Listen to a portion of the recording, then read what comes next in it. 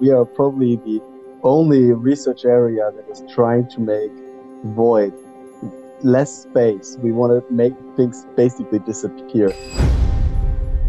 So gravity, for example, plays only a totally minor role on the molecular level. The idea also of Richard Feynman making nanoscopic machines that can then produce other nanoscopic machines.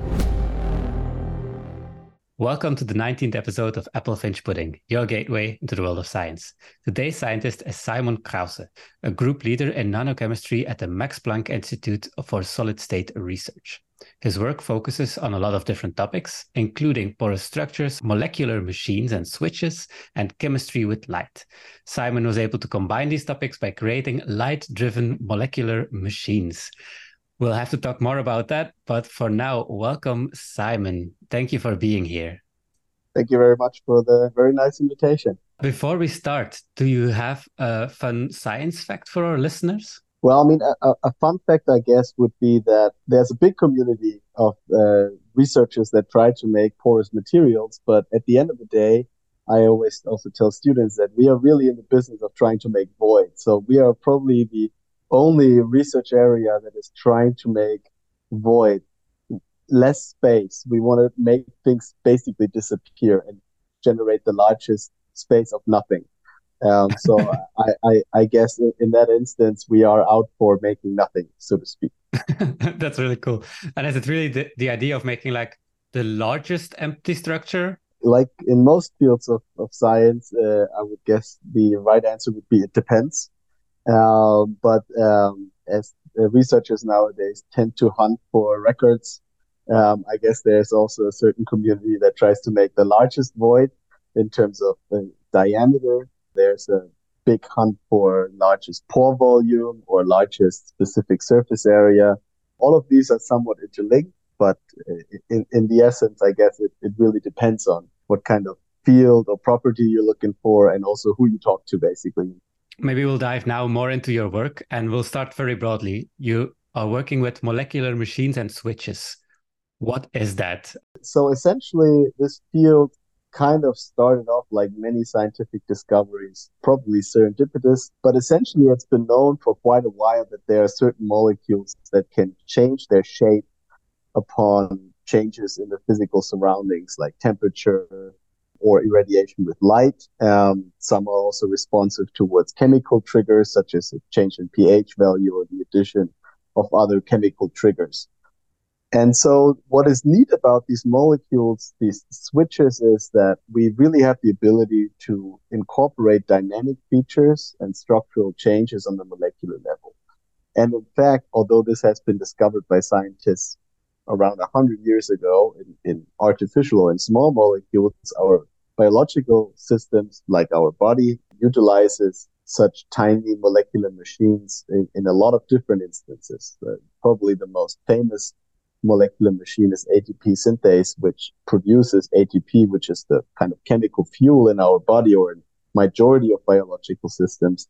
And it does that in a very elegant chemical fashion, which also involves unidirectional rotation of a protein complex. And so usually natural systems don't do things for fun, but they usually have a purpose assigned to that. And in this case, this rotation also facilitates transmembranal diffusion of certain chemicals or chemical stimulation. And this field of molecular machines, which I entered in 2019 when I started my postdoctoral research with Ben Feringa, really is draining a lot of inspiration from biological systems and tries to mimic them with artificial systems that might have different functionalities, improved functionalities, or utilize different triggers such as light, which is often not a physical trigger in many biological systems. But maybe also to give you an example that light indeed also plays a role about chemical systems. For example, our vision, the receptors in our human eyes are also based on photoswitches that can convert a light trigger into information that is then being processed by nervous systems in our brain to see each other. I mean, you as the listeners cannot see us right now, but we see each other. And so there's a lot of millions of chemical or photophysical reactions going on as we speak. So it's not linked to biology, but it mimics it in some way. Yeah, absolutely. I mean, we also kind of try to understand why certain biological systems use this kind of these kind of dynamic features. Like they, as I mentioned, usually any natural system has a purpose. There's very little things in our body, for example, that don't have a purpose. I mean, sure, you might like you do unnecessarily need hair or not, but at the end of the day, evolution has kind of outruled the unnecessary things, and most of the aspects that we have in terms of our functionality uh, have a purpose. And so we would kind of try to understand why these systems exist, how they came to be, and how we can kind of generate artificial systems that can sort of mimic the properties, but also the correlated functions. So, for example, transport properties. In a couple of years ago, during the COVID pandemic, Jack Evans, who is now a group leader at the University of Adelaide in Australia, and myself have met for a beer when the first lockdown was over in Germany and kind of discussed this idea if I could use unidirectional rotation of such a molecular motor, so a relatively complex molecule that elegantly can turn light irradiation and thermal energy input into unidirectional rotation. We were kind of wondering if that molecular process can actually facilitate transport of a molecule in a pore channel. Now, Jack is a computational chemist, which means that usually when he enters a lab, everyone leaves the lab if he enters a lab. But he is a brilliant mind in the sense that he can really make up systems, theoretical systems, which have also no relation to real world molecules, but it mimics the underlying physical aspects of the system very well. And so, if you really want to kind of establish a new phenomenon, a new physical phenomenon, you want to describe it, you usually want to start off with a simplified system rather than, tackle, for example, the description of a multi-protein complex with millions of atoms. At first, you want to try something simple, and this is the approach that we took. And he was able to show in the simulations that indeed, if you have a certain set of prerequisites, for example, a collective rotation of these motors in the same direction, then you can indeed activate a transport, which means that you can enhance the shuttling of a molecule inside a small pore, but you can also direct the molecular transport, meaning that you can establish something like a molecular pump. And I think, although this is a nice description to compare it to a macroscopic system, it is very important to understand that at the molecular level or the nanoscale, the physical interactions are very different to compare to our world. So gravity, for example, plays only a totally minor role on the molecular level, while the intermolecular interactions, electrostatic interactions, are key features that help everything stick together and help to attract or to repulse molecules.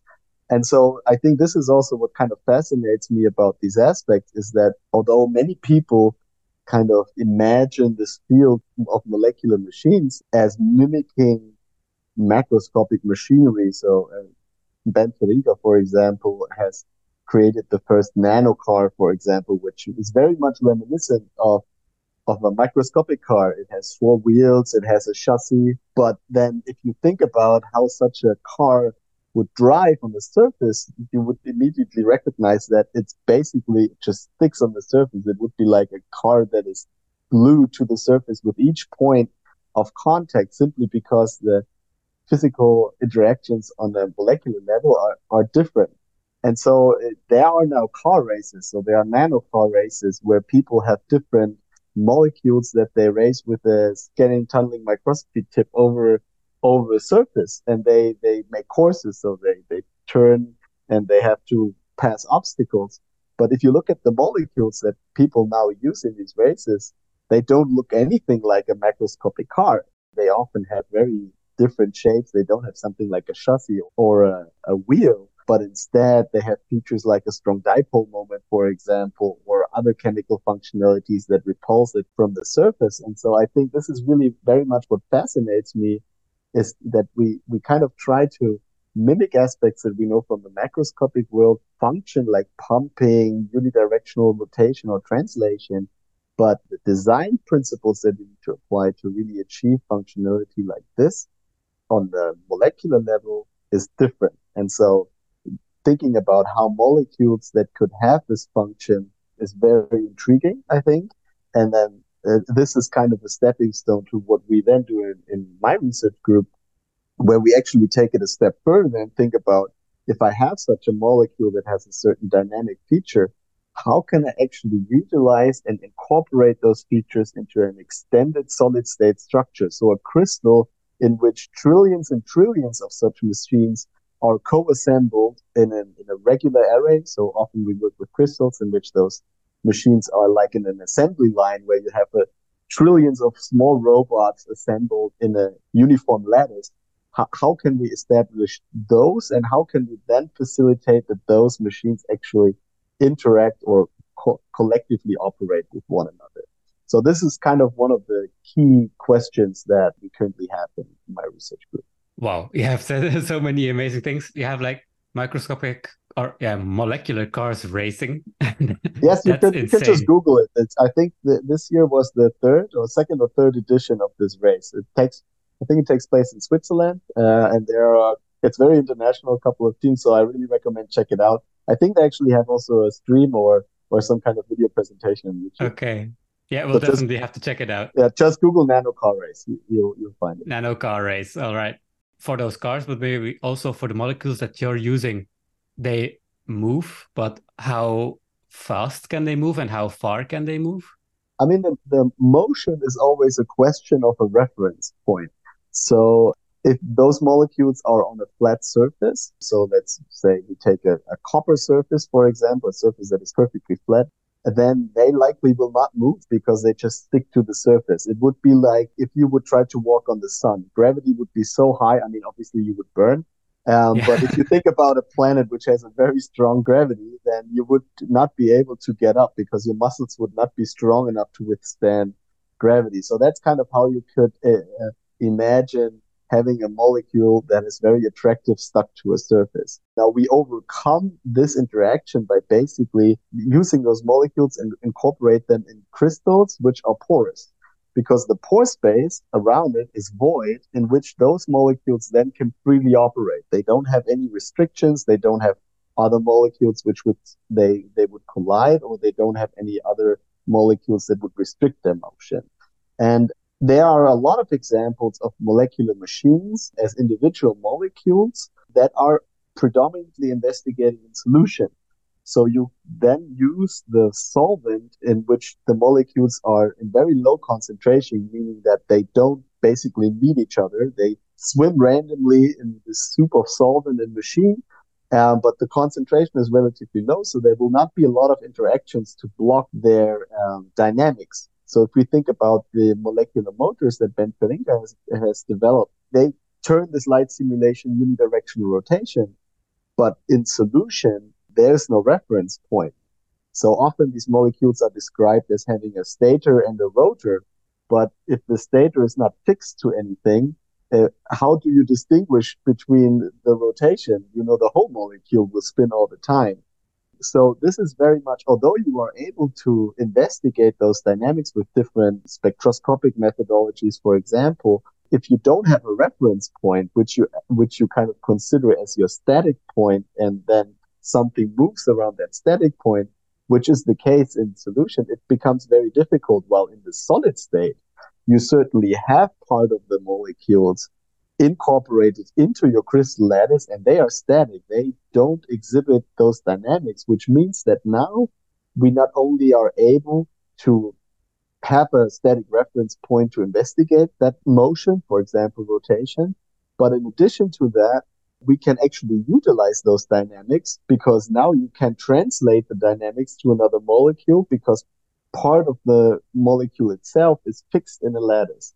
It would be something like maybe a rocket in space, but there's no stars or planets Yes, around you, so you don't know how fast you're going or where. exactly. Yeah, Exactly. yeah. So yeah, speed is another aspect. I mean, you mentioned this.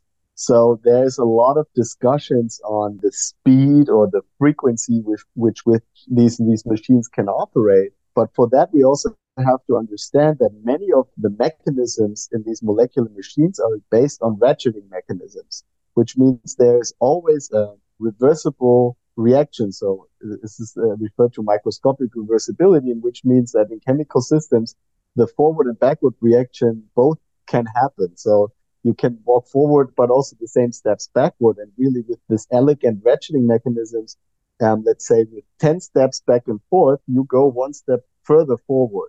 And so there's a lot of still Brownian motion or general noise, let's say motion that is noise that has no directional component to it in those systems. But with the ratcheting mechanism, you still move forward a little bit with each step. And so it's difficult in some of these systems to describe what speed would actually mean. You could think about it. You would, if you're sitting in a car, you would drive 10 meters forward, 10 meters backward, 10 meters forward, 10 meters backward, 10 times, unless at some step you just drive 11 meters forward.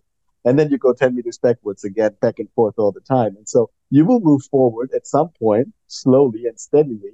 But it is kind of difficult to tune these systems in a way that they become very efficient towards this unidirectional component. And there are a lot of examples of different designs in these molecular machines. I mean, light stimulated systems is only one example. Others can be driven using chemicals.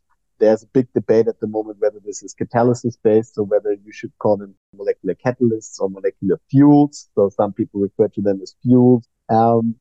This field is very interesting in the sense that it really tackles super fundamental aspects of chemistry and physics on a very elegant and creative way. And certainly all these molecules have very unique properties.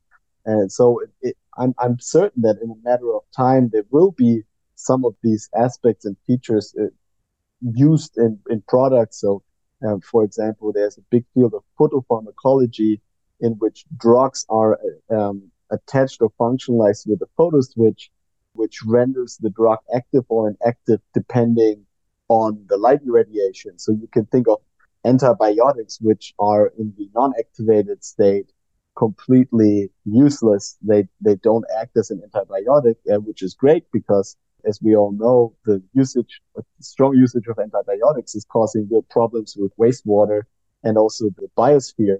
And so you could think of having smart antibiotics, which are inactive, and only if you apply a light source to the area in your body where you require that antibiotics, like an area of an infection, you apply your light source that activates the antibiotics locally, and only in that range they become active. And so I think those kind of discoveries are very close to commercialization. There are several groups working on that.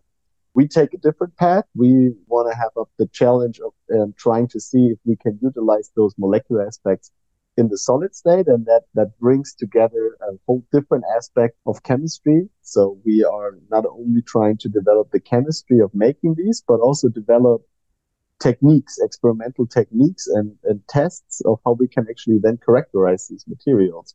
One thing that I thought about when you talked about antibiotics, for example, and you have the light switch, and you only put light on the area where you want the antibiotics to work. How do you do that practically? In the sense, does the rest of your body need to stay in the dark?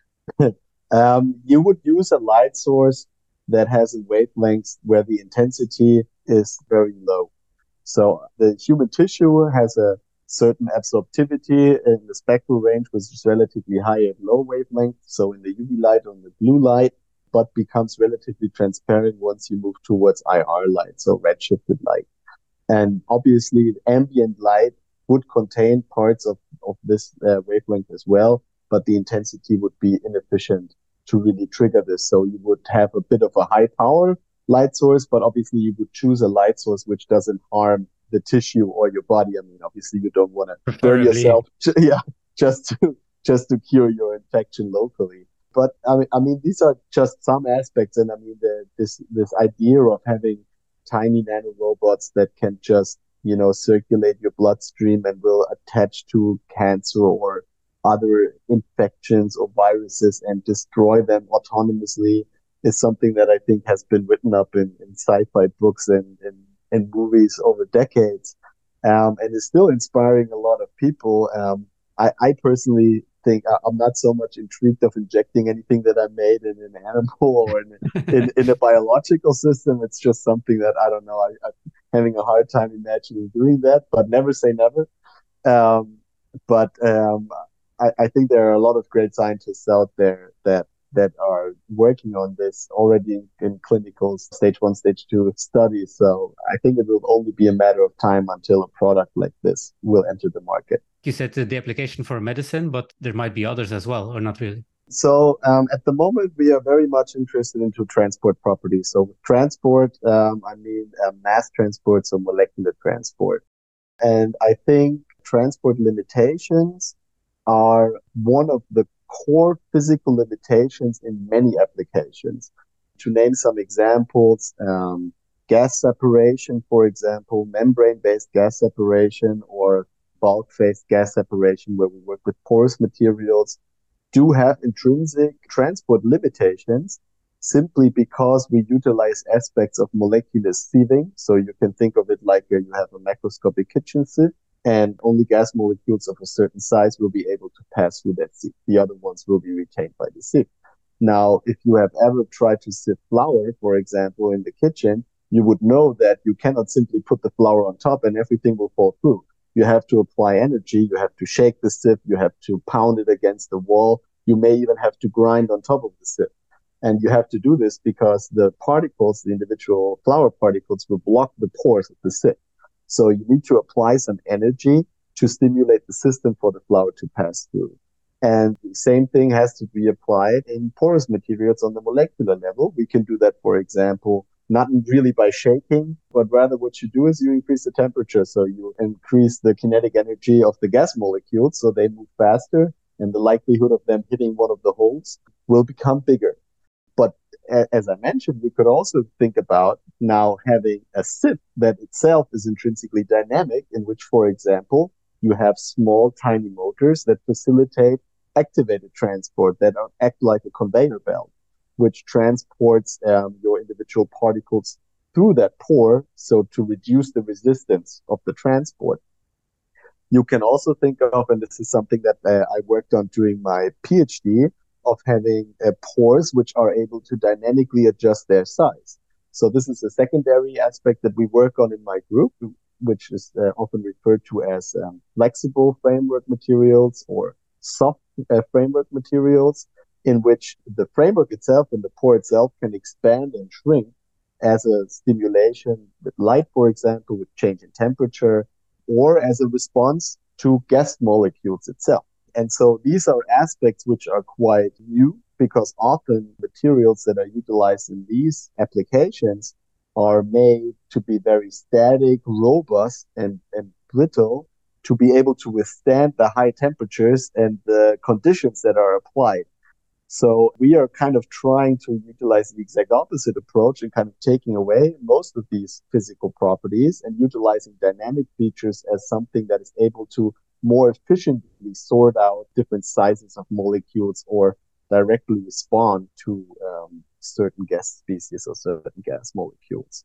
But to stay with the transport properties, gas separation is one which is very prominent. It's also fair to say that this is a technology which is a big contributor to energy consumption. So I think, don't quote me on that, but I think roughly 10% of the world's energy consumption goes into chemical separation. So that might not necessarily only involve gas separation, but also separation of other chemicals, like in the petrochemical industry, for example. And so there is a large footprint that you could address by utilizing a system which would be more energy efficient, which could potentially work at lower energies, at lower temperatures, or could potentially be more efficient in a smaller scale. Another aspect where transport properties are very critical are, for example, batteries or fuel cells, where you kind of need to separate different electrodes, and you have transport properties from your different electrodes. And if you had a material that could kind of stimulate transport properties there, you would overcome a large barrier of that transport phenomenon. And there are other examples where molecular transport really is a critical feature that can be addressed. And I'm not saying that we try to make the next generation battery material or the next generation gas separator. What we really try to facilitate is materials, proof of concepts in which you can think of novel mechanisms that one could apply or think of in these materials that can really utilize a completely different approach to overcome these limitations. To maybe give you an example, and I was very fortunate in my PhD to make a discovery of a new phenomenon that hasn't been thought of before. We termed this negative gas adsorption. It's basically a process in which you have a very porous crystal. These materials are called metal organic frameworks because they consist of metal ions and organic linkers or ligands. And this particular framework material, when exposed to gas molecules at a certain temperature, started to contract its pores at a certain loading of gas. So you could think of as a sponge. The sponge usually shrinks when you dry it, and when you expose it to water, it will expand. Now, this crystal acted like a sponge, but in the reverse fashion. It was expanded in the dry state, and once you would expose it to water, it would shrink. And so the intriguing aspect of this is not only was it shrinking, but it was also expelling gas molecules that it previously had taken up into its pores while shrinking. So it would be a sponge that would shrink when you expose it to water, and then it would give off water because of the shrinkage. So essentially, in a nutshell, what we designed is basically a burping or a farting crystal that was releasing gas due to this contraction. And so you may think, okay, yeah, sure, I can squeeze the sponge, for example, to release water. But the intriguing property about this particular material is that it does this. There's no external trigger to it. It has the information and the mechanism of this contraction embedded in its structure. So there's no trigger whatsoever. It's literally only the crystals. It's a blue powder, the crystals in combination with gas at a certain temperature. And so this is really what got me hooked also on the underlying physical processes and the energy landscape. So the different states that the material could take and that we can describe physically that are able to give rise to this kind of mechanism. And this, yeah, inverse sponge, let's call it like that. Do you know why that happens? Yes, I can maybe explain that on a more common example. So if you take a straw that you use to drink a drink out of your glass, you would recognize that if you put it in water, the water would rise up of the straw due to capillary forces. And those capillary forces are basically the interactions of the fluid inside confined space of the straw. And now in this particular moth material, so in this porous crystal, during the loading of gas molecules, there are a lot of strong capillary forces that act upon the framework. But instead of the water rising up in the straw, in our case, the straw itself is not very rigid. It has some deformation modes. And so instead of water rising up the straw simply shrinks. And you could think of it as a macroscopic straw, which would shrink and then actually push up water out of the straw on the top. And so that's what that crystal does. So it utilizes those physical forces, but instead of counteracting it rigidly, it is able to dynamically respond to that force. And that is really what we try to work on, is kind of push the limits of how you can not only design those materials for their mechanical properties. So, for example, we had one research project where we kind of wanted to answer the question of what elasticity on a molecular level means.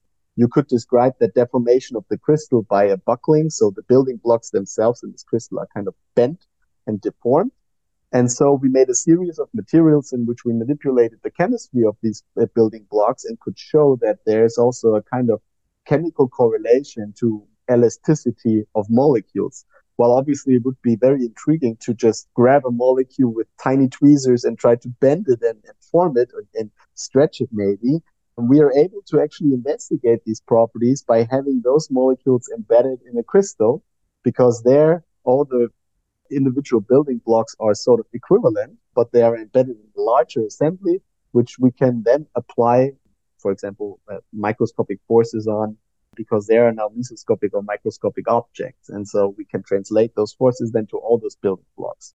So you work a lot of on materials that actually can change some properties. Is it like the molecular switches that you're talking about, or is it something different? And also, we actually brought this together a couple of years ago of really thinking about if I can use this deformation of a molecular switch to actually drive a transformation of a whole crystal. Now, that is complicated because if you think about a macroscopic building that would reassemble that framework, in essence, that's kind of what we do when we construct these molecular framework materials. We really think about a building block concept in which you have nodes and links, and those links could be considered struts or columns in a macroscopic building.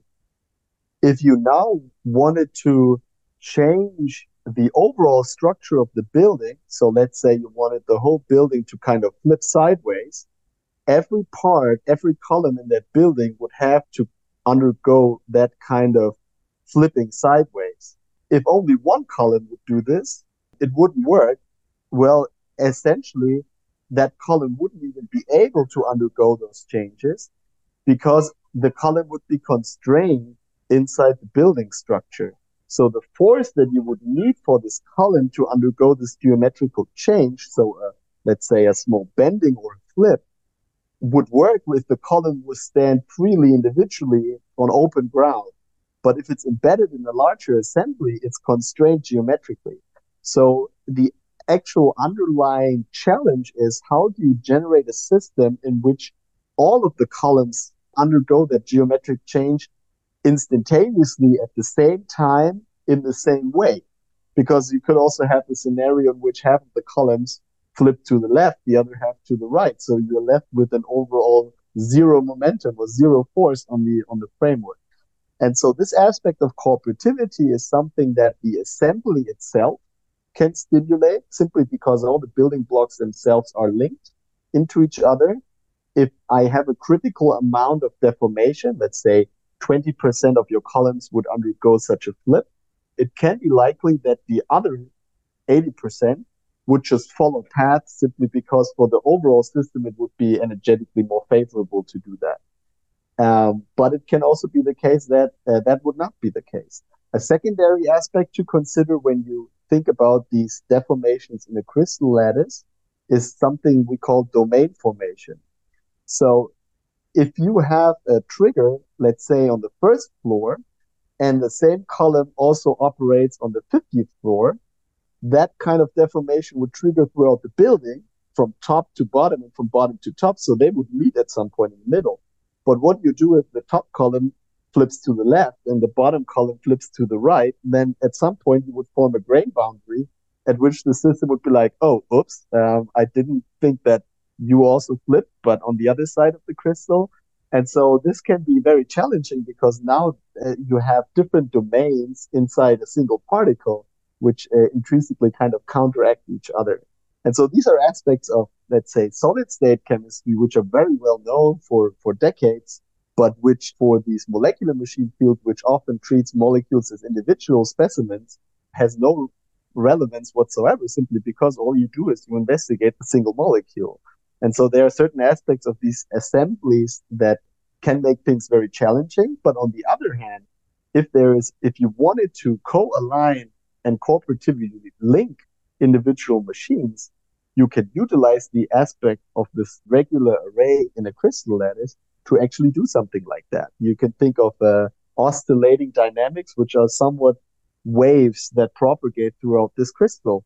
And this is something that you can tune molecularly by changing the nature of your individual molecule, or by also potentially changing the overall structure of the assembly. And so I often try to describe this as somewhat of a molecular clockwork in which you think that individual parts all are interlinked and they kind of work together.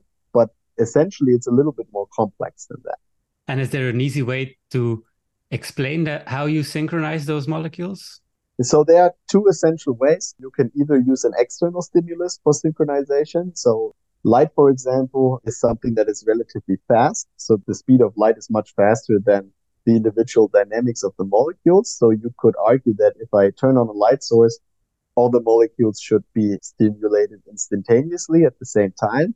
However, there's the problem that if you have a very high density of these machines, you may only excite the first layer of the machines, and the layer below that may already get 50% less of the photons that the first layer got. So the probability of that being simultaneously excited drastically increases the further you move into the crystal. Electrochemical stimulations can be something which would work as well. So an electric field, for example, but also really electrochemical stimulation, where you have redox reactions.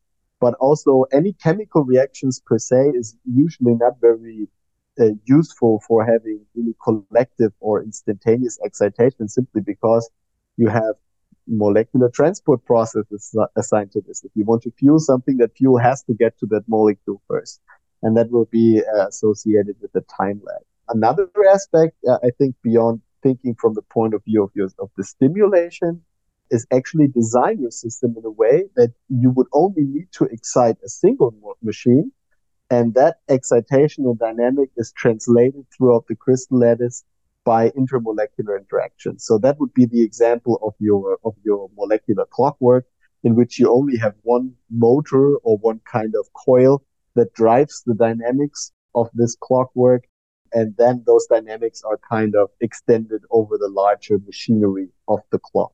And this is something we actually try at the moment, but it's challenging for sure. Yeah, I can imagine. And actually, this trigger of an energy source makes me think of a paper of you that I would like to talk about. I'm going to read the title so I don't make any mistakes. Visible light-driven rotation of molecular motors in a dual-function metal-organic framework enabled by energy transfer. That's quite a mouthful. That was a paper of 2020. I will put it in the show notes. But okay, so basically the machines that you describe capture light energy and revert that or convert that into motion. How does that work? How does the machine capture light, and how does it convert that energy into motion? So first of all, I have to give a lot of credit for that particular paper to Wojciech Janowski, who is the first author and also the mastermind behind all of these studies. So he's really a brilliant chemist that has also faced a lot of these challenges early on of incorporating these machines. And I'm quite fortunate to be part of this study. Essentially, the motors themselves operate in a sense that they have a thermodynamic ground state in which there's no motion or only vibrational motion in the molecule going on.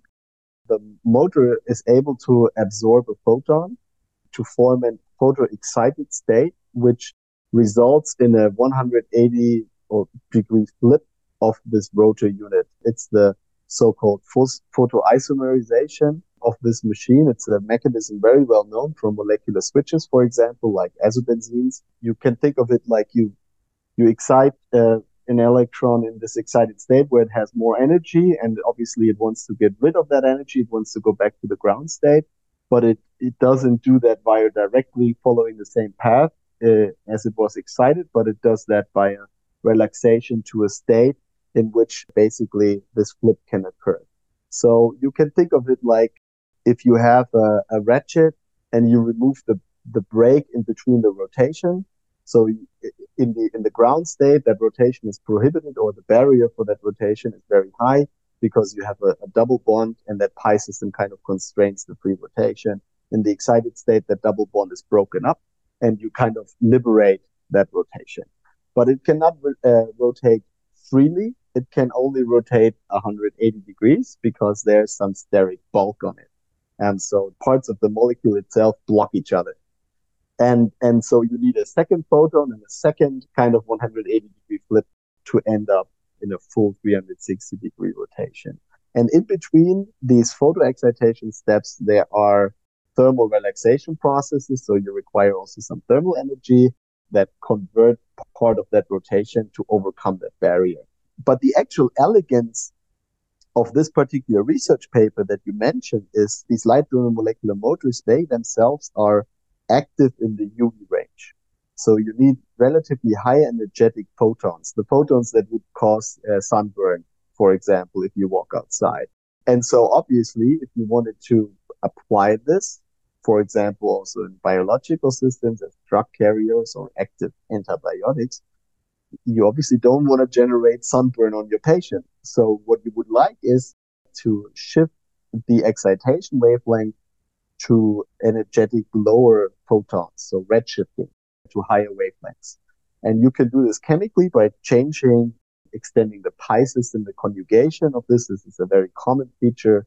You can do this by introducing heteroatoms or even transition metals. But all of that requires a lot of chemical modification. So it's very tedious to do this, very synthetically effort. Um, and so Wojtek's idea was that instead of changing the molecular structure of the motor, we can utilize a secondary building block in our MOF, in our framework.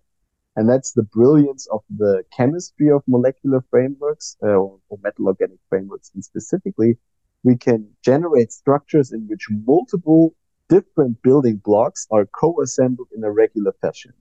So in this particular paper, we form a so-called pillared layer material in which the layers consist of a dye, a photosensitizer, a palladium porphyrin. Porphyrins are very common molecular motifs in biology. For example, in chlorophyll, there are porphyrins involved, but also in our bloodstream.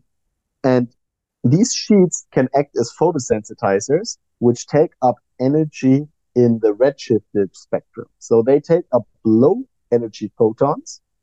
And because these sheets of these dyes, these porphyrins, are pillared with the molecular motors, there's a very close proximity of these two molecules.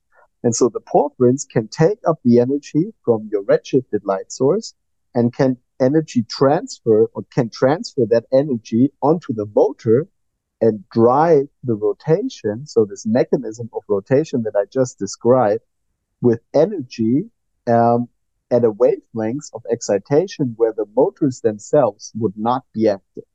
So if you would apply the same light source of those motors, the redshifted light source, the motors themselves would not be able to rotate simply because that energetic barrier would be too high. And so this is a very elegant approach because it does demonstrate that we can not only utilize those frameworks as a scaffold to incorporate those dynamic molecules, but we can utilize additional functionality and co-crystallization with a dye, a photosensitizer, for example, in the future, potentially with other active molecules that allow us to utilize different excitation motifs, different wavelengths, low energy photons to drive a process which otherwise in solution would not be possible to be driven. And that, in essence, is the underlying aspect of this particular work. So in one sentence described, it's the first time you can use different components in a crystalline material to drive dynamics on a fashion where each individual component itself would not be able to show that process.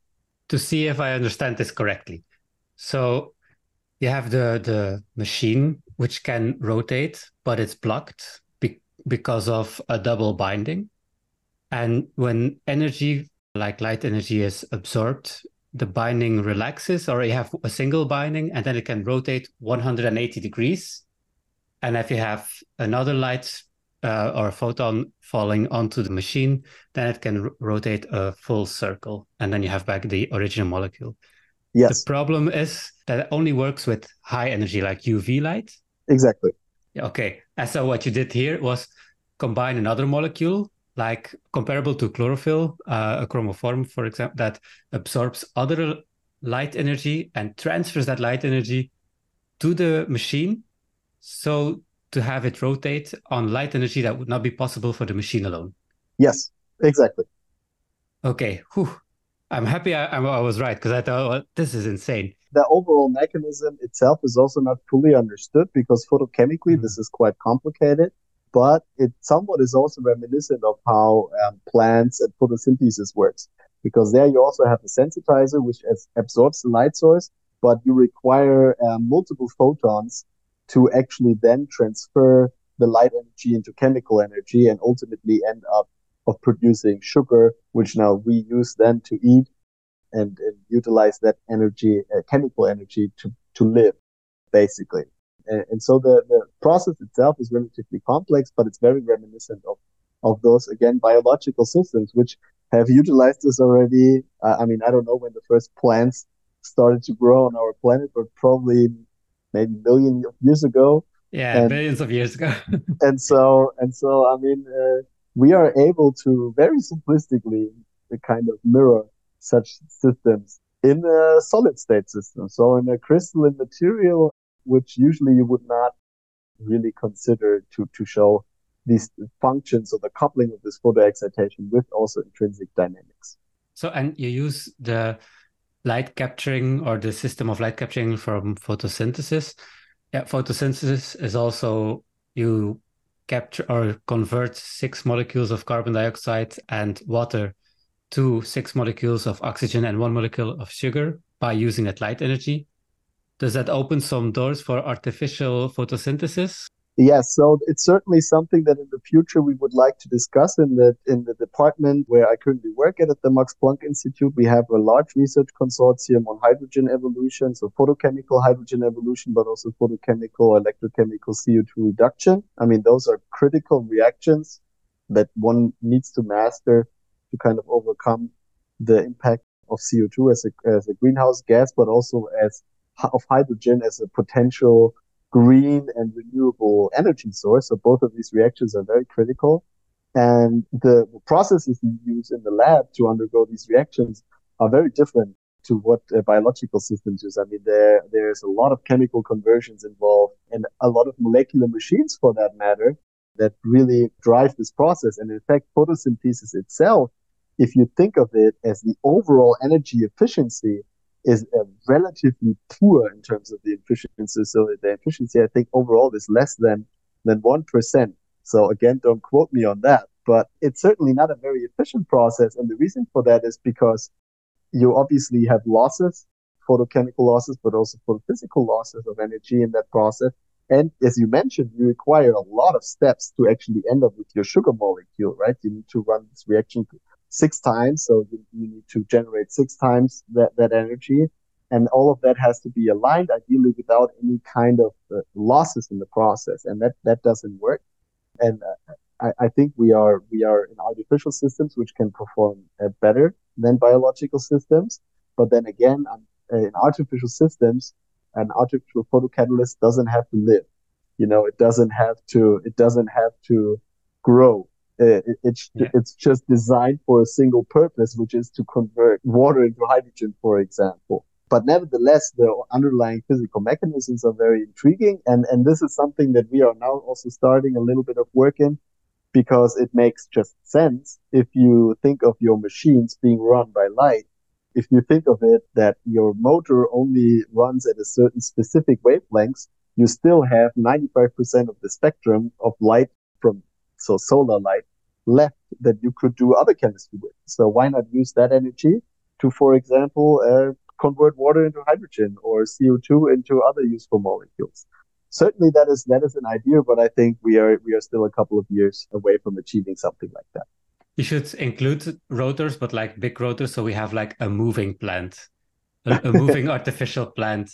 Our neighbor institute, the Max Planck Institute for Intelligent Systems, they work a lot with the robotics and kind of intelligent systems, whatever the word intelligence may mean in that context. But this is certainly also intriguing. If you think about a plant, it's able to responsively change the orientation of its leaves, for example, to foster greater exposure to sunlight. And so, if you ask me, I think the vast majority of solar panels that we nowadays use are really static. They're fixed on roofs or somewhere on the ground. I know that there are some initiatives of making kind of mobile solar panels that kind of follow with the sun. But at the end of the day, the energy input that you have for this kind of motion of the solar panel itself is something that you need to first generate from your solar panel, because otherwise your overall energy efficiency would be lower. So it would obviously be very intriguing to find a system which autonomously kind of operates in the sense that it aligns itself with the light source. And maybe another direction also would be to store the energy. Like it's a molecular machine that is moving based on light energy. Can you store that energy for that's used for movement? Yes, a very intriguing question. In fact, there were recently two studies by groups. One was from Ben Ferinka and Michael Katan, who is a group leader now in Berlin. The second study was conducted by Nikolai Giuseppone, more or less the same design. What they did is they attached strings to the molecular motor, and fixed them on the rotor part and the stator part.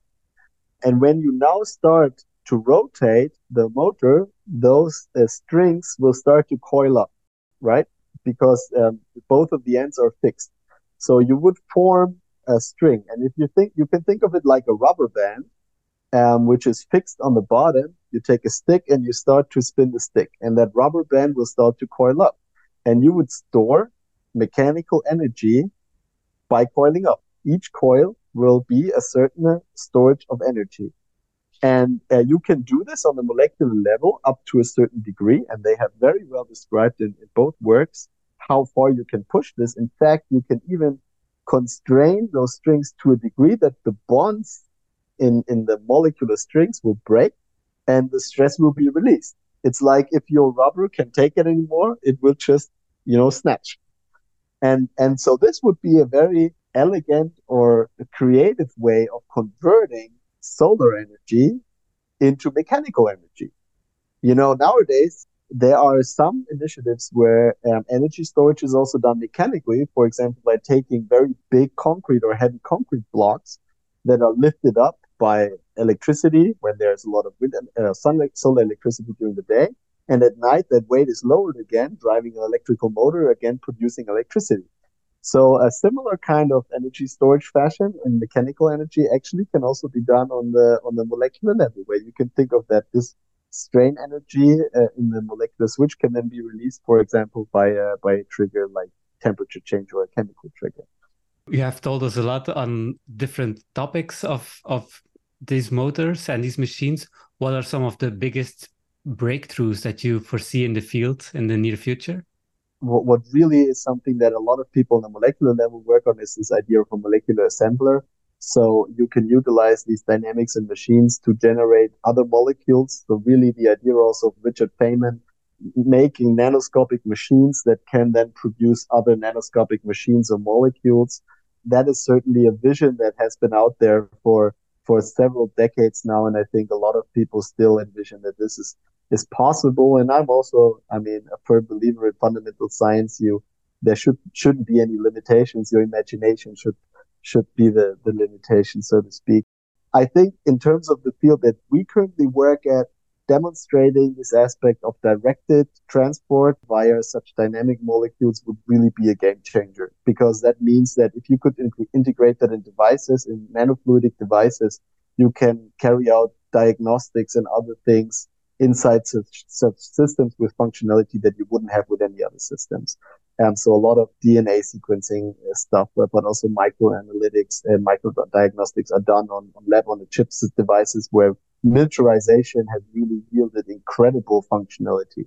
So if you could even bring this down several orders of magnitude on the molecular level, that would certainly be amazing. And for that regard, I think this idea of molecular pumping or directional transport is an intriguing one.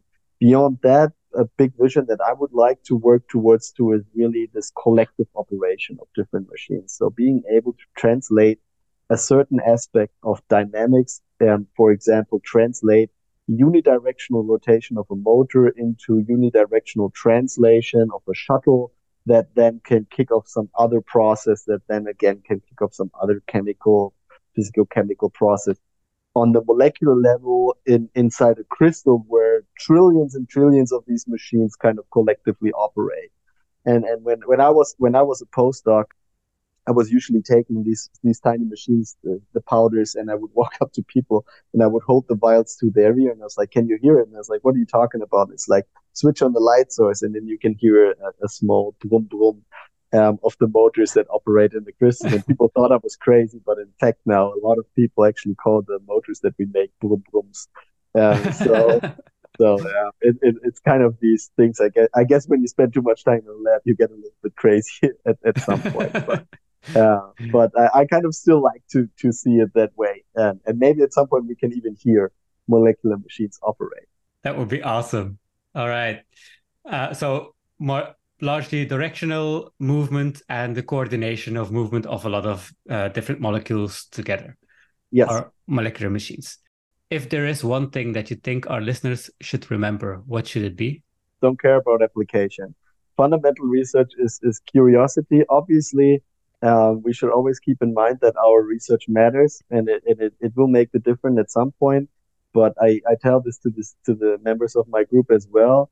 If you are at a university, you know, the product of that university is you. It's the researcher. Utilize that time and period in your life where you can really research without a deeper application, a deeper product to care for, but really be creative, try to understand how processes work and don't think about saving the world with an application. If you do so, you will only struggle to drive towards that goal. You know, if you have an open mind and you try to work creatively, those inventions or discoveries may come by themselves. I mean, I was super fortunate in my life to have already made such a discovery completely by accident. This was not planned at all. But at I the don't end of the believe day, you. It was planned. I can tell you for sure that it wasn't, and I mean we were all quite surprised about the farting moth crystals at the end of the day. But I guess that's another story to tell. But ultimately, I would say stay creative, stay have an open mind, be curious, try to understand, have the mindset of a little child that just wants to understand how things work and then you will understand later on if it's really towards trying to invent new technology or try to bring a product further, then you will have the right mindset. Think outside the box. Borders in science basically should not exist. You should keep an open mind. And I guess another advice that I can give is try to work interdisciplinary or even transdisciplinary. Look out for things that other people do. You might not understand the language they use, you might not understand the acronyms they use or the methods, but try to understand why they do it, what the underlying mechanism is, and maybe that could be intriguing for what you're looking for. And I guess, for a matter of fact, that's only not true for chemical or physical sciences, but for any kind of research area for that matter. And so stay educated, educate others about the challenges that we face, but have an open mind for other aspects and technologies and mechanisms. Okay, so we'll stop caring about all the applications and just care about the science of it all. Well, if you do fundamental research, right, that's the luxury Yeah, that we have and that the taxpayer or the funding agencies allow us to do. And I mean, this is a great good. I mean, it doesn't come for free, but it's also I don't take that for granted. You know, hmm. like we work on things where it's very difficult to predict what impact they would have. The only imminent impact that I can see at the moment is that I have great PhD researchers or postdocs to work together and try to reinvent the world. And at the end of the day, they will hopefully carry that spirit along and either teach the next generation or end up at a company which will make the next discovery of how to generate more efficient batteries or photosynthesis. And so that's what I'm striving for, and that what gets me up in the morning and lets me go to work. This was the 19th episode of Apple Finch Pudding. I want to thank Simon Krause for the information. Let's meet again for the next episode of Apple Finch Pudding.